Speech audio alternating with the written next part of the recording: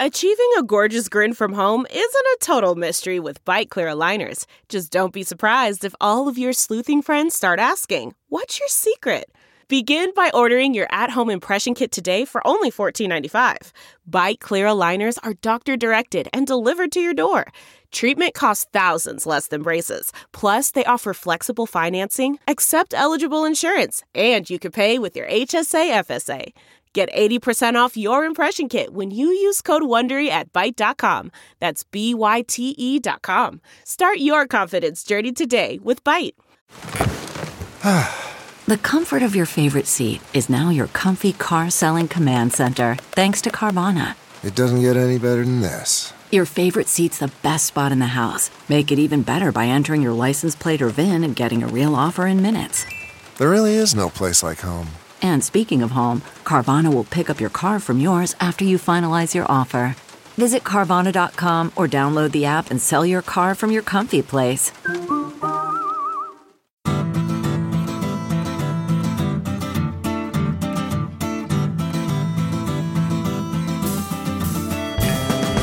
Welcome to the Sinica Podcast, a weekly discussion of current affairs in China, produced in partnership with SupChina. Subscribe to SupChina's daily, newly designed China Access newsletter to keep on top of all the latest news from China from hundreds of different news sources. Or check out all the original writing on our website at supchina.com. We've got reported stories, essays, and editorials, great explainers and trackers, regular columns, and of course, a growing library of podcasts. We cover everything from China's fraught foreign relations to its ingenious entrepreneurs, from the ongoing repression of Uyghurs and other Muslim peoples in China's Xinjiang region to China's ambitious plans to shift its economy onto a post-carbon footing. It's a feast of business, political, and cultural news about a nation that is reshaping the world. We cover China with neither fear nor favor. I'm Kaiser Kuo, coming to you from Chapel Hill, North Carolina. Many of us who've learned Chinese just in recent decades now take for granted how easily we can communicate in written Chinese today.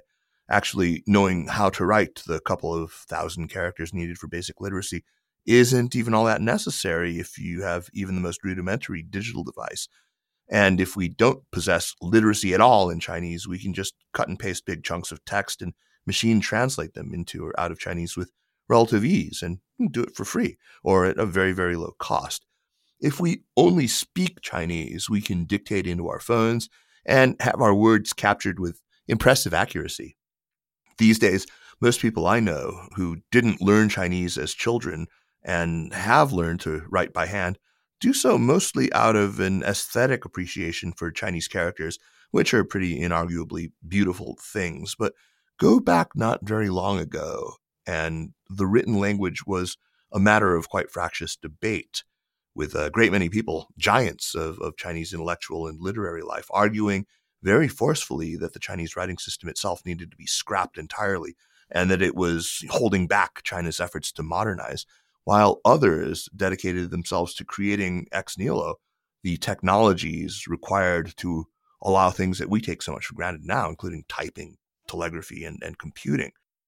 My guest today has written a wonderful book that I have recommended before on this program. It's called Kingdom of Characters, The Language Revolution That Made China Modern. And I am thrilled that the author, Jing Zhu, is able to join me finally on Sinica.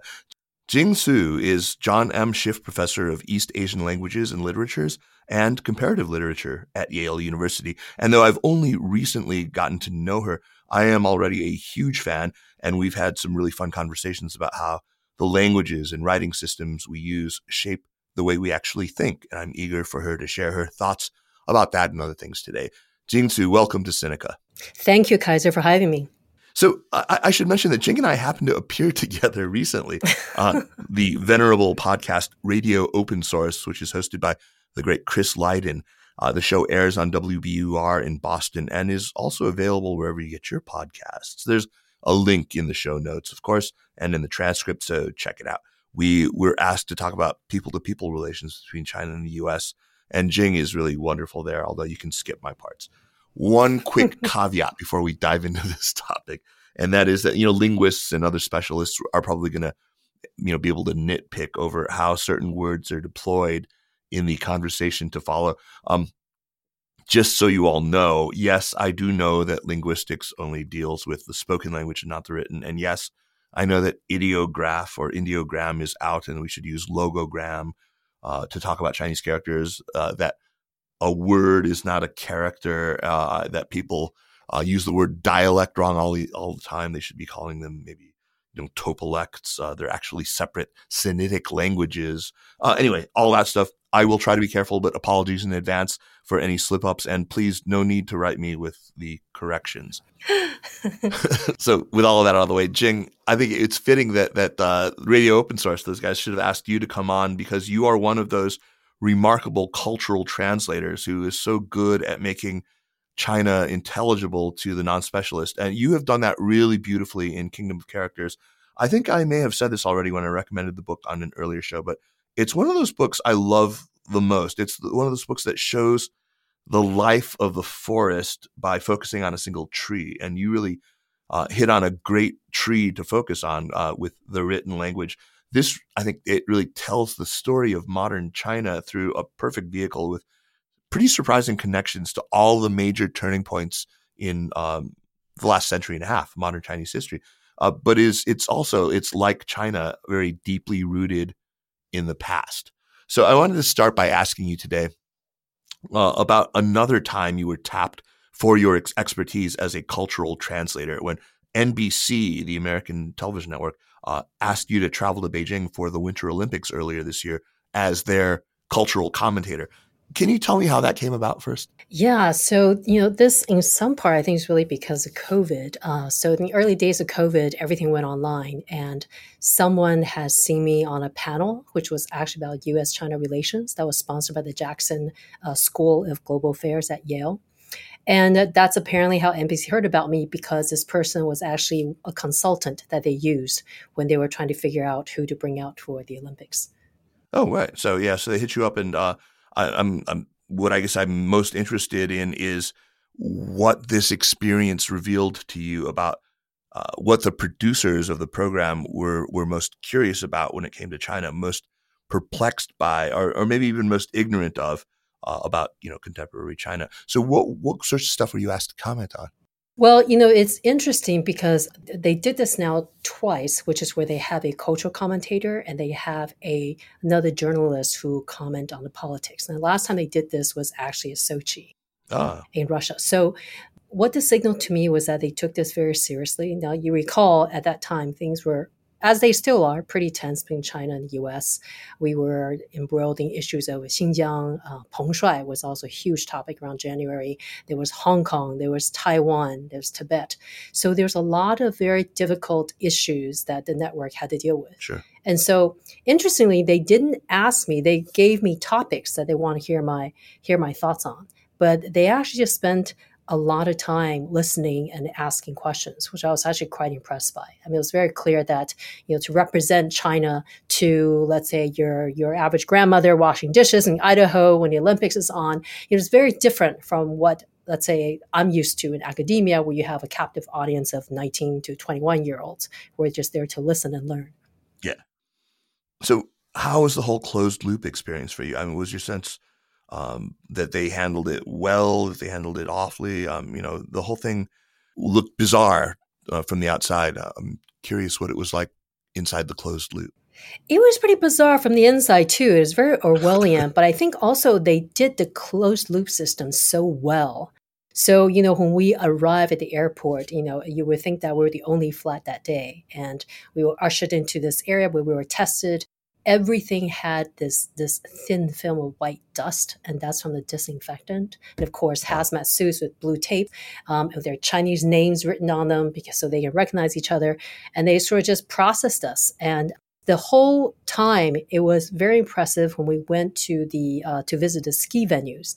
Actually, when we went to train station, the entire terminal was blocked off for us. Same with the airport. So, we were completely separated from the local population. Now, you might remember before the Olympics, there was these reports about how, if you're a foreigner in a car and you get into an accident, no one can come help you because they need a special team to come extract you. Right. What they did not tell you was that we actually ended up with our own lane when we were on the freeway. So, the whole time we were truly in a bubble. We were handled either like VIPs or foreign contaminates. I think at, at that point in time, it was basically one and the same. Yeah, that's sort of like it was back in the 80s too, right? Yeah, which you would know a lot about. Yeah, yeah. So, Eileen Gu, of course, was a huge topic of contention there. I'm sure you were asked about her and her sort of unclear nationality status and things like that. Where did you come down when you were asked about that? Yeah, I actually had to do a segment on her with Mike Chirico. And at that time, you might remember this was also coincided the Woman in Chains on Xuzhou. And so Right. what I pointed out was basically the reaction of the Chinese netizens. So on the one hand, Eileen Gu was basically embraced as this shining icon, beautiful Eurasian, incredibly talented athlete. But I also pointed out that Eileen Gu is only possible within an American system, right? She got to choose her sports. She got to play with it. It's very different from how athletes were chosen at a very young age in China.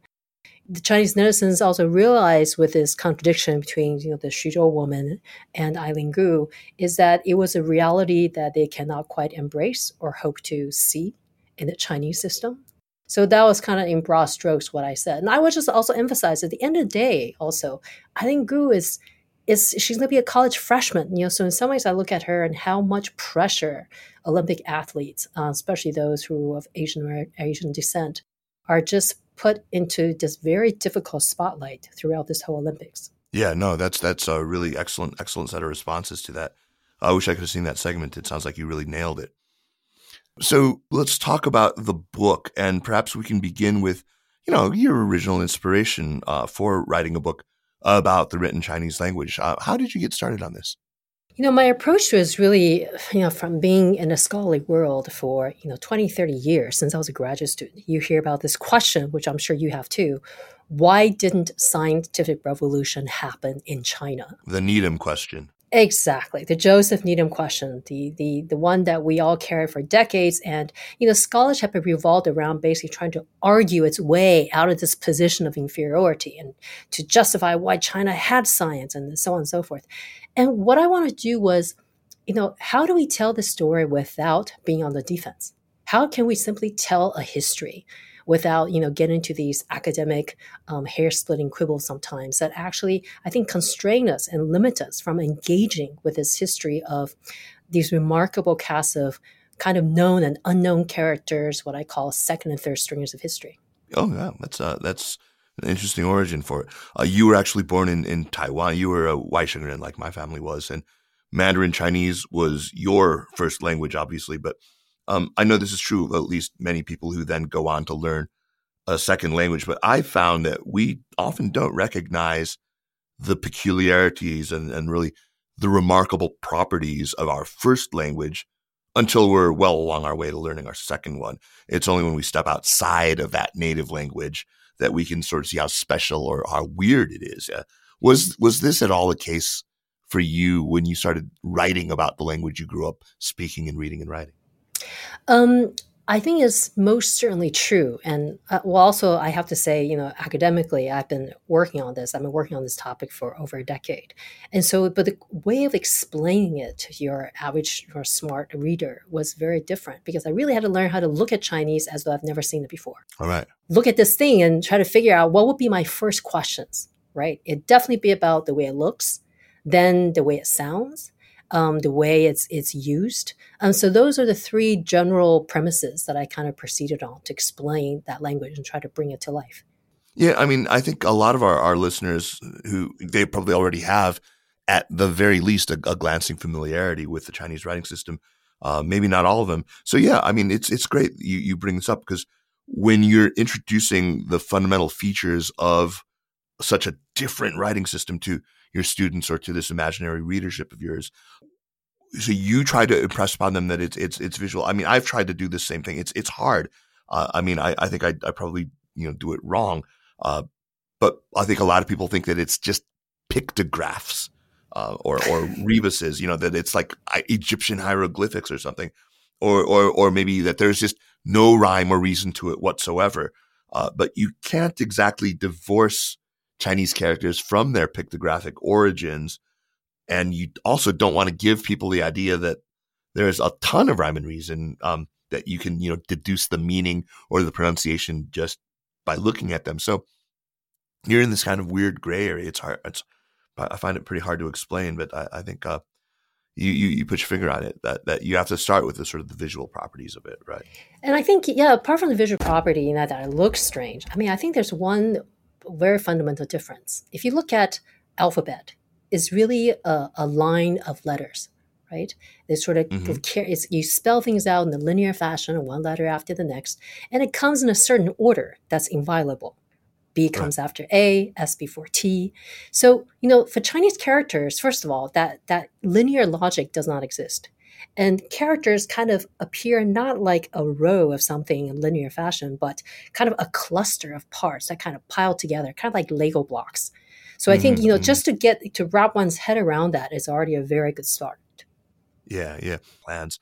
One thing I loved about your book is that you feature these really well-chosen characters, these not Chinese characters, but Chinese like 人物, not 文字, but these personages, and then they're really fantastically representative of the different challenges that China faced. Actually, you had me at the epigraph of the book itself. I mean, you actually start with these really three of them actually that set up the whole, really the arc of the book. The first is from Li Shizong, the anarchist and Republican revolutionary, who said in 1907, and in the kind of social Darwinian language of the day, evolutionary theory says that the inferior shall be gotten rid of. We must then start with a Chinese script. Very social Darwin. And the second one was maybe will probably prove very surprising to a lot of people. It was from none other than Lu Xun, who is widely regarded as the greatest, Chinese writer of the 20th century. And he echoes this idea, actually, 3 decades later. He says, if the Chinese script does not go, China will certainly perish. And then finally, there's this quote from Chen Mingyuan from 1980, who says that computers are finally able to process Chinese. Long live the square character. So what did Li Shizong and Lu Xun and really countless others, what did they believe was so inferior, so existentially threatening about the Chinese writing system? Well, I do have to say, first of all, that when you look at these what these intellectuals were saying late 19th century, early 20th century, you have to take it with a grain of salt because for them this rhetoric of failure, of extinction, of imminent perish, China's going to be over. That's really is kind of a heuristic device that they were using to galvanize their countrymen and their fellow citizens, but on a practical level, which is why kind of what really struck me about this project is that there was something compositional and physically challenging about the Chinese language. It takes more time to learn. There's no other civilization that prizes more the fact of spending probably half your life, if not your entire lifetime, learning new characters and reading the classics and basically digging through the past. There's extraordinary distinction granted to that kind of knowledge that's built slowly over time. So not something that our next, your chosen generation or my students coming up really appreciate, which is, the slow accretion of knowledge and kind of like the dripping on stone technique. And that was always prized, as you know, with different kinds of calligraphy and being well-versed in the classics in China, being able to compose verse on tap. But, around the late 19th century, when you have West on the rise with their guns and boats and their technological proficiency and mathematics, physics, and so on and so forth, then this writing system became very cumbersome, right? Because you spend all this time learning these characters in school. What about math? And what about physics? What about these, anatomy? So at that time, that made the Chinese feel maybe that's the problem of China, or why it was weak in comparison to the West, because the language was so burdensome and so difficult to learn. It was not efficient. It was not amenable to science and modernity. And those, unfortunately, were also echoed and reinforced by the observations of the early Europeans who did come to China and was also faced with a strange writing system. Except, this also went through different phases. There's really a love-hate relationship where Chinese was revered as the mother tongue of God in the 17th century by these, Right. pursuants of universal language. And the 18th century was fetishized and raised a degree of idealization. But then 19th century, when evolutionary theory came along, all of a sudden Chinese became backward and primitive, if not barbaric. So just to be upfront about this, I'm one of those people who is very sentimentally attached to the Chinese character. And I'm immensely grateful to the book's protagonists who did work so hard to find ways to print them and to type them and to send them by telegraph and to word process them. What is it that so many Chinese people, the students of Chinese, still love so much about them? I mean, because you still do find that. I think, the language, the written form itself is really beautiful.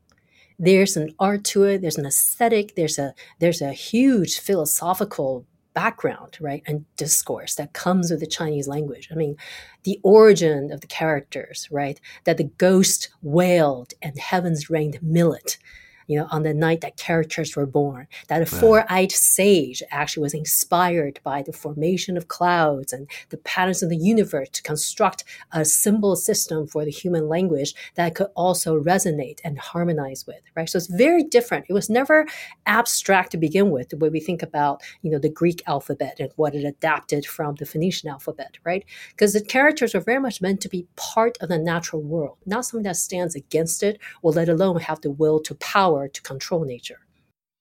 Oh, yeah, that's beautifully put. Yeah, I remember my first classical Chinese class, learning about the whole mythology. In Shuo Jiezi, it actually explains how, I can't remember who it was who saw the footprints of different birds in sand and realized you could identify the bird by the footprint and that they had distinct patterns and the characters were born, which is a little more scientific than, millet raining down from the heavens, but it is, and I've never looked at the bird the same ever since. I'll tell you that. Yeah, exactly. So it's kind of funny. I mean, I joked with you about this when we were talking on the phone the other day about how the book is all Wangs and Zhous. I mean, you've got like Wang Zhao and Zhou Houkun, and the invention of the Chinese typewriter, Wang Jinchun, in the chapter on telegraphy, and of course Zhou Youguang on pinyin. Wang Xuan. So they're all Wangs and Zhous. It's amazing. Can you introduce us to some of these characters again? The 人物, not the ones, and talk about their contributions. Who are some of the ones that you really felt connected to and that you really kind of grooved with? Well, there are definitely very surprising characters to me that came up in my research, right? So one is certainly the fake Buddhist monk that starts the book off in chapter 1, who is basically like a Mandarin, a pretty conservative one. So, this is not someone that I read about in graduate school. That is to say, it's not the Liang Qichao, it's not the Kang Youwei with the radical, cool ideas, to topple the last dynasty and to really bring in something new, like this pumped up, very eloquent rhetoric. This is basically kind of like a conservative, kind of a gradualist. He was a mild progressive, and his father, his brother were all very loyal to the last empire. But then he was this really stubborn, almost very unlikable person. In fact, I found it hard to love Wang Zhao when I wrote about him, but I found him immensely interesting and grew a huge amount of respect. And, he himself came back from exile in Japan, where he could have very well lived out his days in peace. But then he had this idea that his Mandarin phonetic alphabet was going to save the day, that was going to save the Chinese language, from the precipice of ruin, and that he alone was taken on this task. Now, of course, there were other language reformers, but Wang Zhao is the one who insisted and perhaps, in fact, even manipulated Beijing Mandarin to be the basis of what later became Putonghua. There's a lot of steps along the way, a lot of manipulation and gerrymandering, but essentially he's the one that did it. And I love how, I followed him all the way through his entire life, and he wrote these volumes of poetry, not often very good, but incredibly heartfelt and poignant. And I just remember one of his last poems, he asked, could I have done better? Like, could I have been a better man, more likable? Perhaps. But then he said, but that's how it is. And I'm willing to pay the price for it. So I just thought that kind of integrity, to have one purpose in your life and to see that through. I don't know many people I know now who can commit themselves, so unwaveringly to that one cause. There's also the bureaucrat, Wang Jingchun, the telegraphy chapter, which I really had to dig hard because the guy was not very verbal, didn't leave behind very much. So, really trying to bring out this personality, had to sort of, go through many, many different other people's perspectives and put them together. And as much as each of those characters gave me a challenge, there was one that I truly loved, almost as much as he loved the Chinese script revolution, which was my librarian, Bismarck Du. He called himself Bismarck because he wanted to rule the field of library science with an iron fist. And he's the one that comes up in the middle of chapter 4. He's almost like exactly in the middle of the book. And I actually originally wanted to start the chapter with him. But then after several back and forth with my editor, we decided to, start off the chapter with Lin Yutang instead, whom I wrote about before, was also, of course, great and a genius and a maverick. But, Bismarck Du was the no-nonsense, hard-nosed, always by the book kind of guy who, really brought down in some ways this very kind of dramatic, heated race to find that perfect way to index and to analyze Chinese characters. And, he wrote these love odes to the library. He really did, written in the voice of, a lover to the beloved. And he'll talk about past relationship and fights and the disagreements and ultimately an enduring partnership. I really, really enjoy writing about him. And I just, for all the human characters in this book, if they did not exist in history, I would not even know how to make them up. I see his Bismarck Du and I raise him a Kaiser Guo. I like that. And I like to see what the outcome is. Well, but I just have to point out your interesting Chinese language, though, this episode you're going to do. I wanted to say that, you and I are basically all part of this Chinese script revolution that's still happening, right? It draws interest and it draws those like us to really kind of ask and to question and to wonder about its legacy. But not all of us are fully equipped to explore it the way you have. I mean, you are somebody whose areas of academic focus actually nicely straddle, the two cultures that C.P. Snow talked about, the humanities and social sciences, I suppose, on the one hand, but on the other hand, science and technology, because you actually do quite a bit of work on science and technology. You bring these two things together in the book, the humanities and science, and are able to write about some quite highly technical issues, from, the mechanics of typewriters to the ins and outs of Unicode. What did you find most challenging in terms of the technologies that you had to get your head around? Well, so first of all, thank you very much for saying that. I mean, to be mentioned the same sentence as C.P. Snow, it's very humbling. But yes, almost as humbling as what this book actually put me through in trying to write it. I mean, certainly, I'm a humanist because I ran away from math and science and anything having to do with computers. But of course, everything comes back to bite you in life. So this book made me go through, I spent countless hours trying to figure out how the monotype casting machine worked in the 19-teens. Oh my God. I read typewriting manuals from 1899. Unicode and learning about coding. I mean, I remember I was in Switzerland with my family at the time, and they were all out, and I was sitting alone at home watching, sort of reading through this Unicode book written by Ken Lund, who was actually the authoritative figure on this. And just, that entire book, which is probably 400 or 500 pages, almost every page was dog-eared because I just had to okay, I got to look this up later. But apart from that, I think it also challenged me as a historian or historian tried to be, right? As a cultural historian, I remember working in the Vatican Library, looking through dictionaries from 15th, 16th, and 17th centuries, the first bilingual dictionaries like Latin Chinese or Portuguese Chinese or French and Chinese. And I remember the reading room and seeing this monk, with the robe and everything who came in, and he was flipping through this illuminated manuscript that was so old that it actually didn't close anymore.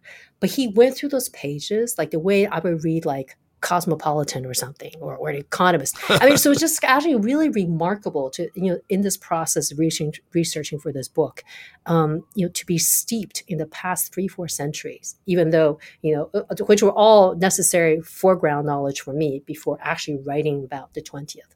So it was an adventure in itself. And as I said, at the end of it, I realized, wow, when I was sitting in Hanoi, that chapter 7, with those Unicode people, I realized who would come to Hanoi in the middle of a school year instead of teaching my classes? And I realized, wow, I just became part of this revolution that I'm writing about with all these adventures and obsessive, compulsive mavericks and, just obsessive personalities. So I realized, that's me.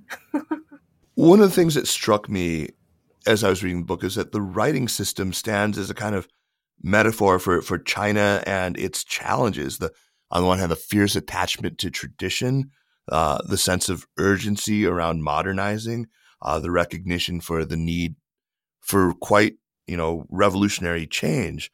Also, the obsession with technological advancement, the fraught nature of, participation in a wider world. So as I read the book, I kept recognizing that there was a kind of Qi and Jung kind of thinking at play, straight out of the self-strengthening movement that started in the 60s. Yeah. I thought that this was in evidence in the way that some of your protagonists thought about Chinese characters, that they were the embodiment of Chineseness itself, the essence, the Qi that had to be preserved, and that this could only be done with the right application of technology, of Western Jung. I actually see many areas of Chinese life where this thinking persists right down to this day. Do you think that there's something to that when it came to the modernization of writing? In short, absolutely. Because if you think about it, it was really about, the Zhongqi and Xiyong is really about figuring out how to bend the stick back, like trying to adapt yourself to a system that you did not invent, nor was it designed for you, but then having to do it. And, this is the same for other parts of the world with alphabetization, right? Lenin called it the greatest revolution in the East. And there's a whole Eurasian movement towards alphabetization with Turkey and Central Asiatic republics and so on and so forth. Or back then, they were not republics just yet. And so, this really is a kind of unprecedented onslaught of, adapting to a foreign technology, and writing is that first technology that humans invented. Yeah. That was just an extraordinary change. And for the Chinese language in particular, to bridge that gap, it was really like doing the impossible. Yeah.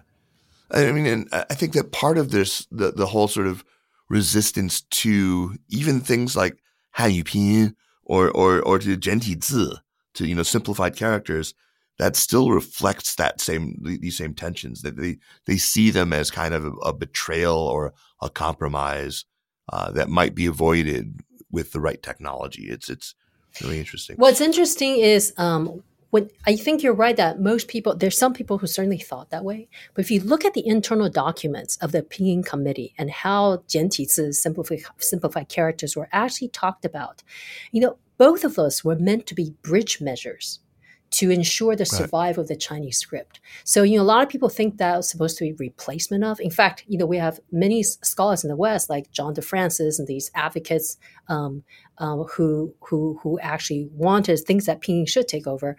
I don't think, they really saw that, for the Chinese, they were willing to go take a detour, but the idea was always to come back to themselves. And frankly, that's kind of a larger statement about where we see China now, right? That people are surprised, that you and I were asked to talk about, like, what happened to Kissinger? What happened to ping pong diplomacy?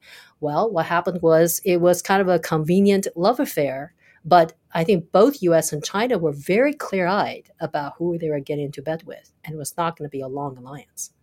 Fascinating. Yeah, no, that's why this is that thing about your book that I love so much, is that it stands in for so many other questions. So what do you think are the next technological frontiers for Chinese characters? Or are we now at the point where it's basically complete? The language is now as frictionless, every bit as frictionless as, say, English when it comes to the actual use of technology in the modern world. Well, there's actually kind of two ways to answer that. One, as for technological breakthrough. I mean, it's still very much ongoing. Just a couple of years ago, Baidu's AI machine translation surpassed Google's. And there are certain ways in which, precisely because of Chinese language, the Chinese had to overhaul and sort of drag their language into a kind of technological milieu that's not their own. They actually learned more about it. right? They both learned the strengths of an alphabet technology, and they learned the strengths of Chinese and how to make that alphabetic technology augment Chinese language rather than kind of replace or having to sort of, subsume it under. So that's one general answer to that. The second answer is, I believe last month, the Chinese actually, there was new regulation out that called for stamping out these weird fonts that are proliferating in the internet. So, there's a kind of, I think there is a sense, as with a general backlash against kind of facile Westernization as kind of a stand-in for modernity. There's a sense that, there's a problem that the young people can't really write in characters or recognize them, right? That one needs to sort of bring in the technological progress we've made with writing and to really put the emphasis back on it as a kind of cultural heritage and responsibility. So that seems to me what the regulation, the regulatory landscape, how the government thinks about it, right? It is something, obviously, with any nation, is always very important at some point to control the language, like the power standardization. So I think that is very much being used and utilized. So yet another detour or a bridge technology, and we'll ultimately come back to being able to write. Yeah, it pains me actually to see even people close to me who can write but do not make any effort to write beautifully. It's weird. I tell them, look, it's supposed to be thinner here and thicker here. You put more pressure here and less. Anyway, that's the part that's lost. I hear you. Well, except you're talking to someone who as a kid in Taiwan, I have to say I was not a very good student, and I used to, during calligraphy class, I will often use those pens to draw out the contour and fill it in with ink. But you can't hold that against an 8-year-old. I'm sure I'm better. I'm so much better now. Okay, good. That is what I plan to do in my retirement, is just sit in a bamboo grove with a pot of heated wine and do calligraphy. Oh, I think Kaiser Kuo, that could be a new, your studio name. All right. I want to shift gears now and talk about those big questions that animated, really, I think, your initial idea for the book, the Needham question and stuff like that. And by the way, with Needham, it's really funny because there's this anecdote in the book, The Man Who Loved China, which is about Needham by Simon Winchester. And this is pretty well known. I mean, he's talked about it himself. How, he's in bed with his Chinese graduate student, Lu Huijin, and he's enjoying, a post-coital cigarette. And she asks what the word is for cigarette. And she tells him, it's xiangyan, and writes it down and breaks down the characters. And he's basically then immediately hooked on Chinese. But, he doesn't really explore the whole question of how the Chinese writing system may have hindered scientific development or affected the way that Chinese people thought. But, Needham was kind of your starting point. But you wrote a kind of version of this, and I thought it was such a great tease. It bears quoting at length. There's a paragraph in the introduction to your book, and it actually kind of sent a little thrill through me when I read it, and it made me instantly want to reach out. You wrote, how an entire civilization outside of Christendom evolved to have a writing system as complex and massive as the Chinese script has been an enduring linguistic mystery for outsiders. This inquiry poorly masks a deep suspicion. How can a people who read and write in characters ever think the way we do? So that just really grabbed me, and it made me want to, like I said, reach out. I know you've not read Richard Nisbett, but I do recommend it. He wrote this book called Geography of Thought. I'm sure you'd find it very, very interesting. It's about how much more important, for example, context is in Chinese than in English and other European languages. Maybe not directly related to language, but there's all sorts of fascinating stuff about how Chinese tend to group things based on relational properties rather than on specific categories. And so the examples that he gives are if you ask a bunch of Chinese people, you give them 3 words or even pictures, it'll be like cow, chicken, grass. And ask them to group 2 of them together. Chinese will tend to group cows and grass rather than cow and chicken. Westerners, because cows and chickens are both animals, they'll group them together. But because cows eat grass, the Chinese will group those 2 together. And same with monkey, banana, panda. They'll group monkey with banana rather than monkey with panda for the same reason. When it comes to language anyway, I think the whole impact on thinking question is clearly, well, it's something that interests you, it interests me. But with this caveat that we're speculating here, we maybe haven't done a lot of research. What are some of the features of Chinese that you suspect might have an impact on cognition or on thinking or ultimately on the Chinese psychology? Well, I want to start with a comment first on what you were saying, how you were summarizing Nesbitt's argument. I think all the examples you gave, right, how we associate certain words and concepts with others, these are actually categorizations that we create out of language. I don't necessarily think they're categorizations that are created by language itself, but rather, when we express our thoughts through them, for instance, if you look at, because the one of the most important things in the book about language is how they enable us to categorize and classify our thought, right? Whether in our own head or actually externally in systems of language like dictionaries or catalogs, or how we group things together and how we see some things as having affinity and others not. Those are the points where I think the greatest civilizational difference come from. Because, if we look at how Chinese organized their libraries, they didn't have Dewey Decimal Systems, they didn't have, Library of Congress.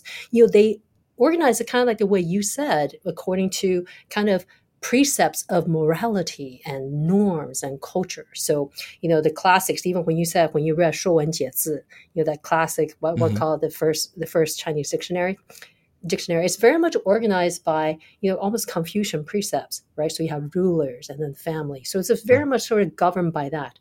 So yes, I do think that language systems reflect that. But I'm also hesitant to push that very far, because I think these are habits that are created by language, but whether that necessarily creates a mold that we think in, kind of like a spatial container, I'm actually uncertain about that. I think, but for those who are bilingual, like you or me, or trilingual, quadringual, I think it definitely is true that, as you said earlier, it's only when we get to step outside of our own language, right, do we sense and see the possibility of different ways of thinking.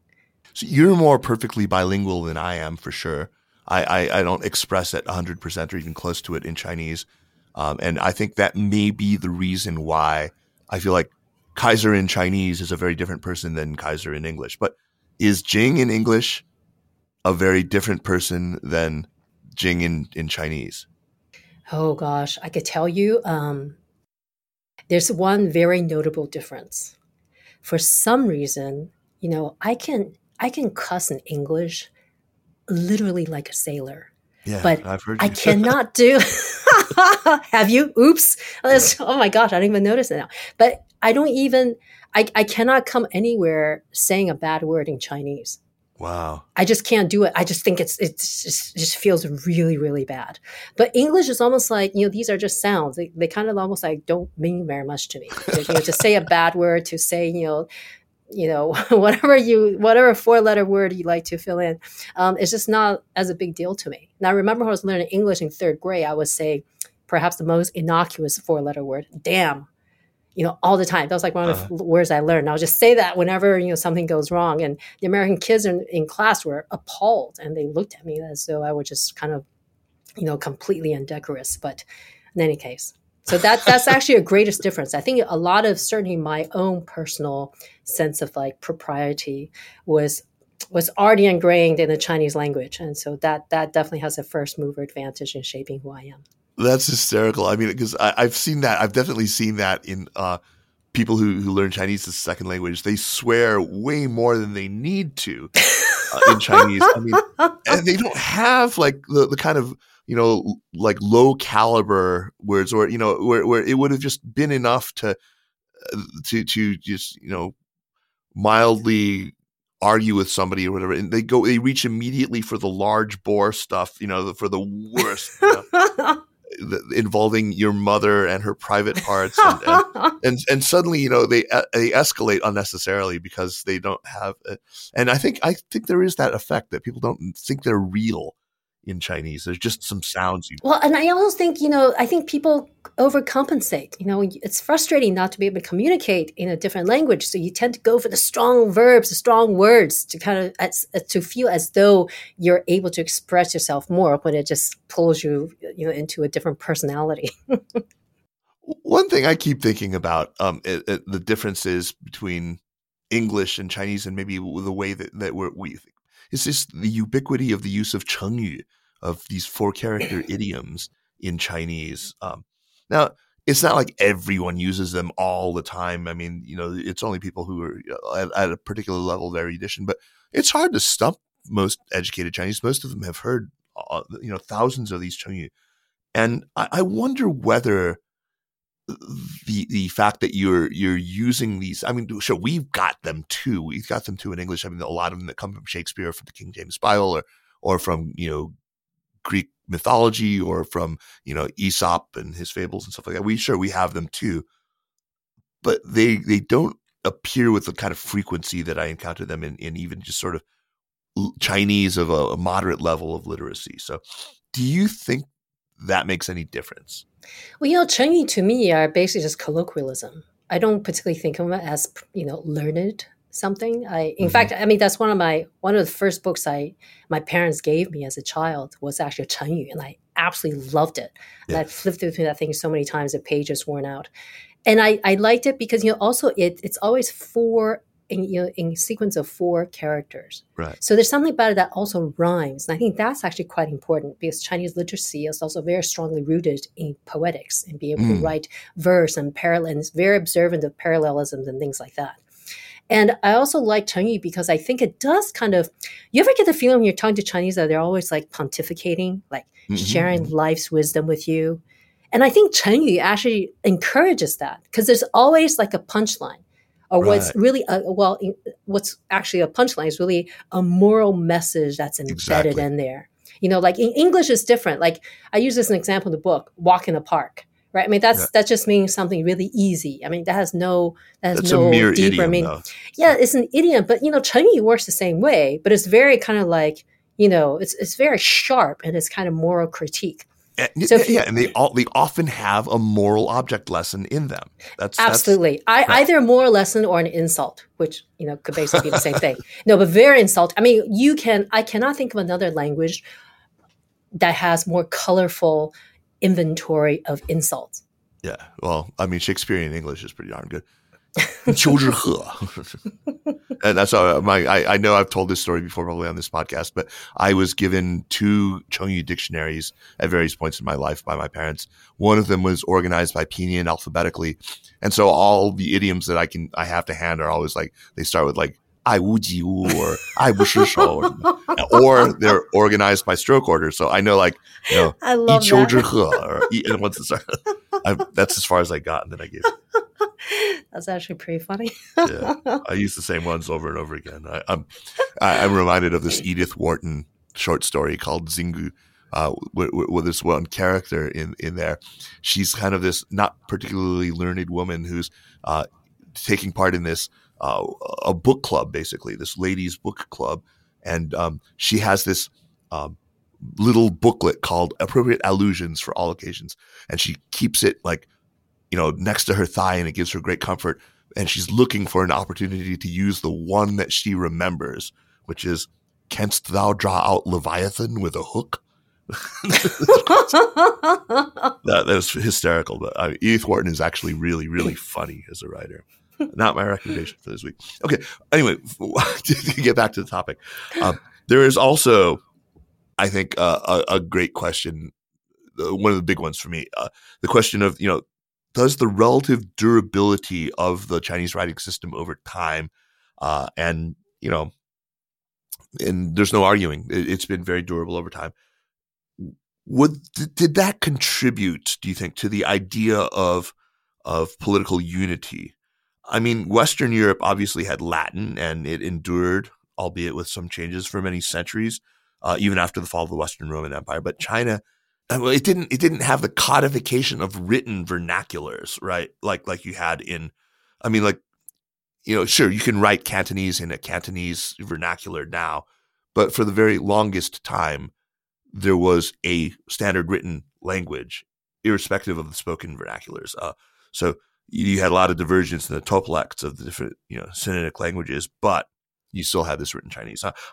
I wonder whether the mostly non-phonetic nature of the writing system proved ultimately to be an advantage. In other words, the script wouldn't change irrespective of how you pronounced the word. And so did it contribute to the idea of China as naturally or properly being a single political entity, even after the northern and southern dynasties, even after the Liao and the Jin and the Yuan?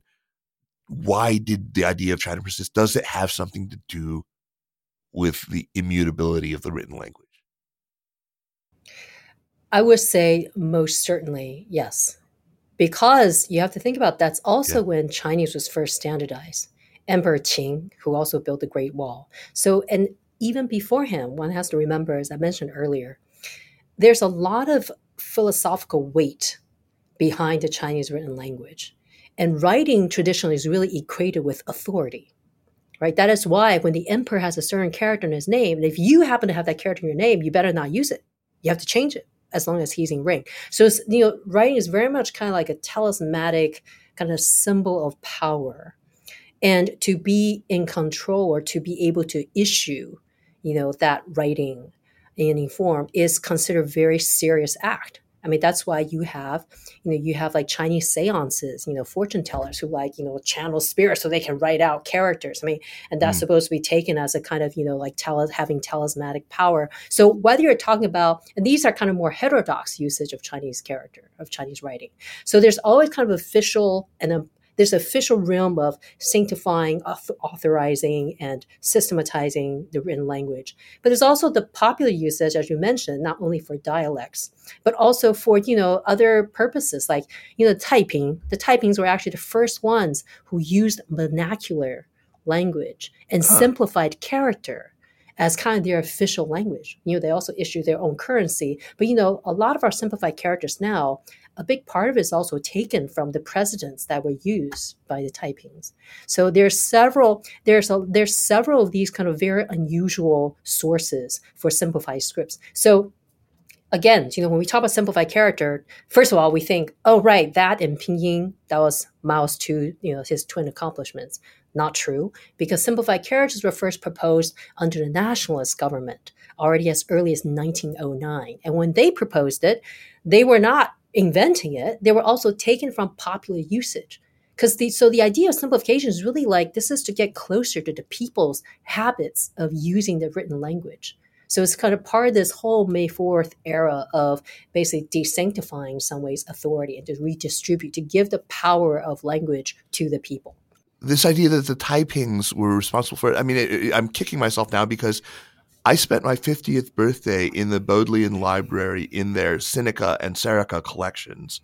I got and they have a ton of Taiping documents. I held them in my hands, and I did not think to look for simplified characters. Next time, maybe on my 100th birthday, I'll be invited back.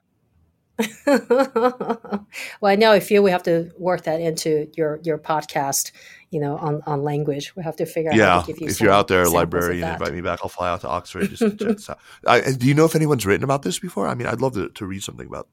Yeah, there's some in Chinese mostly. Yeah, no, that's fine. I'll send you a couple of short articles on this. Yeah. Oh, that would be amazing. That's something I completely did not know. It is very mind-blowing, and just kind of, Chinese character is kind of like, does it come from above or does it come from below? It's definitely grassroots, but almost like totemic. It also has this kind of strange mythical, realm in which is kind of talked about and discussed, in conjunction with the Book of Change and all that kind of stuff. So so when you say, is it equated, something about Chinese that ensures unity, it is certainly the backbone of the Chinese culture. And that is why, as a subject of the book is, that in the 20th century, there was no way they were going to let it go. And you know what? The fact that China went through the 20th century without actually having to sacrifice their language when it had every reason, when they felt every pressure to do so, strengthens that resolve all the more. That Chinese character will be here and is here to stay. Jingzu, thank you so much for taking the time to chat with me about this book and to share some of your thoughts about the Chinese language and how it shapes thinking and how it shapes ideas about ethnicity and state and all that. I really look forward to having you back on again before too long. I think there's a million different topics that we could explore on this show together. Most certainly. Yeah, that'd be great. Let's move on now to recommendations. First, a very quick reminder that the Sinica podcast is powered by SupChina. And if you like the work that we're doing with Sinica or with any of the other many shows in the Sinica network, the best thing you can do to support the work that we do is to subscribe to our wonderful China Access newsletter. Your subscription makes all that we do here possible. I know you hear me say this on the show every week, but really, if you're a listener and you're not subscribing, please do. You'll find it so immensely worthwhile. All right, on to recommendations. Jing, what you got for me? I got a film for you, and it may not be surprising given how popular it is. Everything, Everywhere, All at Once. Have you seen it? I have not seen it yet. Not yet. I've been saving up. I've been trying to find a time to watch it with my wife. Well, I watched it because a student of mine gave me a reading list to educate me on metaverse because she realized how little I know about it. But what I really like about it is, first of all, it's a great lens through which to see where the technological decoupling between China and the U.S. might come in terms of culture. And the perspective, what kind of use do they see that they can put technology to? So that's a very important difference. The second, which is actually I've already seen in that Chinese sci-fi film Wandering Earth, is how differently individual heroism is articulated in China and in the U.S., where U.S. is very much kind of a Christian theological blueprint, boilerplate of the single hero who needs to redeem himself, the fallen, work himself up to, fulfilling or becoming whole again. And in Chinese, like Wandering Earth as well, both Wandering Earth and Everything Everywhere All at Once deal with generations of heroes. In Wandering Earth is a grandfather, son, and grandson. And in this one, is grandfather, daughter, and granddaughter. And you have a husband thrown in there too. So it's almost like, that is just 3 short of a Confucian, 5 bonds kind of, articulation. And I just find that so fascinating because this really is kind of the easy dichotomy you use, individualism versus collective. It's also more than that. It's individualism for sure, but kind of collective kind of cohesiveness is also articulating the family structure. So I find it for those 2 reasons, very interesting film. And I'll be sure to watch it for a second or third time because it's also complicated. The great recommendation. And yeah, I'm kicking myself for not having seen this yet because so many people have told me that it's a transformative movie-going experience, that it's just truly a great film. I hope I haven't set my expectations too high, but I don't think I've ever been disappointed seeing anything that Michelle Yeoh. And I got to tell you, and this movie will not disappoint just because it is also outrageous. I mean, I burst out laughing so many times that I was nearly crying. It's just outrageous. I won't tell you what it is, but if you can imagine all the Hong Kong films you've seen, where it's just like selling soccer, that kind of thing. I mean, it has outrageous moments like that. That kind of Wu kind of. Okay, great. My recommendations for this week, I've got 2 of them. One sort of bookish and scholarly, the other very pop culture. But the bookish scholarly one, I was in a bookstore. I took my daughter to university for her orientation, and she loves bookstores. We were wandering around in a used bookstore on State Street and I found a copy of Mark Elvin's The Pattern of the Chinese Past, which mine had fallen apart. I mean, the spine was broken and I had it was in 4 pieces. So I bought myself a new copy and that was the only book I had with me. So during downtime, I reread the first 2 chapters and I was just reminded how wonderful it is. This is the book where he lays out this theory about the high level equilibrium trap, which connects to what you were talking about, the Needham question, because this is sort of his answer to the Needham question, that basically in Song China, it got to this level where there wasn't any more need for innovation. It was doing a pretty fine job. But it's a really thinky, very intensely, cerebral history text. It's full of big ideas. Elvin is brilliant. I love this book. So The Pattern of the Chinese Past. I got it for like $8. It was great. Also, the new Porcupine Tree album, Closure / Continuation, which is just a great album. They've been on hiatus for like a decade. I mean, I think their last record was like 2012 or 2013. And, I've been waiting for this for a long time. They've been releasing singles from it in dribs and drabs, but to listen to the whole thing through, oh, wow, it's a great record. It's up there with their, canonical great records. And I'm going to see them in DC on tour in September. So I'm really glad. I said, Porcupine Tree, I think one of the greatest progressive rock bands ever. And they've not disappointed. All right. Thank you. My God, that was so much fun. That was so great, Kaiser. It was so fun talking with you. Yeah. Well, we'll have you back again really soon. Yeah, that'd be great. Love to. The Sinica Podcast is powered by SupChina and is a proud part of the Sinica Network. Our show is produced and edited by me, Kaiser Kuo. We would be delighted if you would drop us an email at sinica@supchina.com or just give us a rating and a review on Apple Podcasts, as this really does help people discover the show. Meanwhile, follow us on Twitter or on Facebook at SupChina News, and be sure to check out all the shows in the Sinica Network. Thanks for listening, and we'll see you next week. Take care.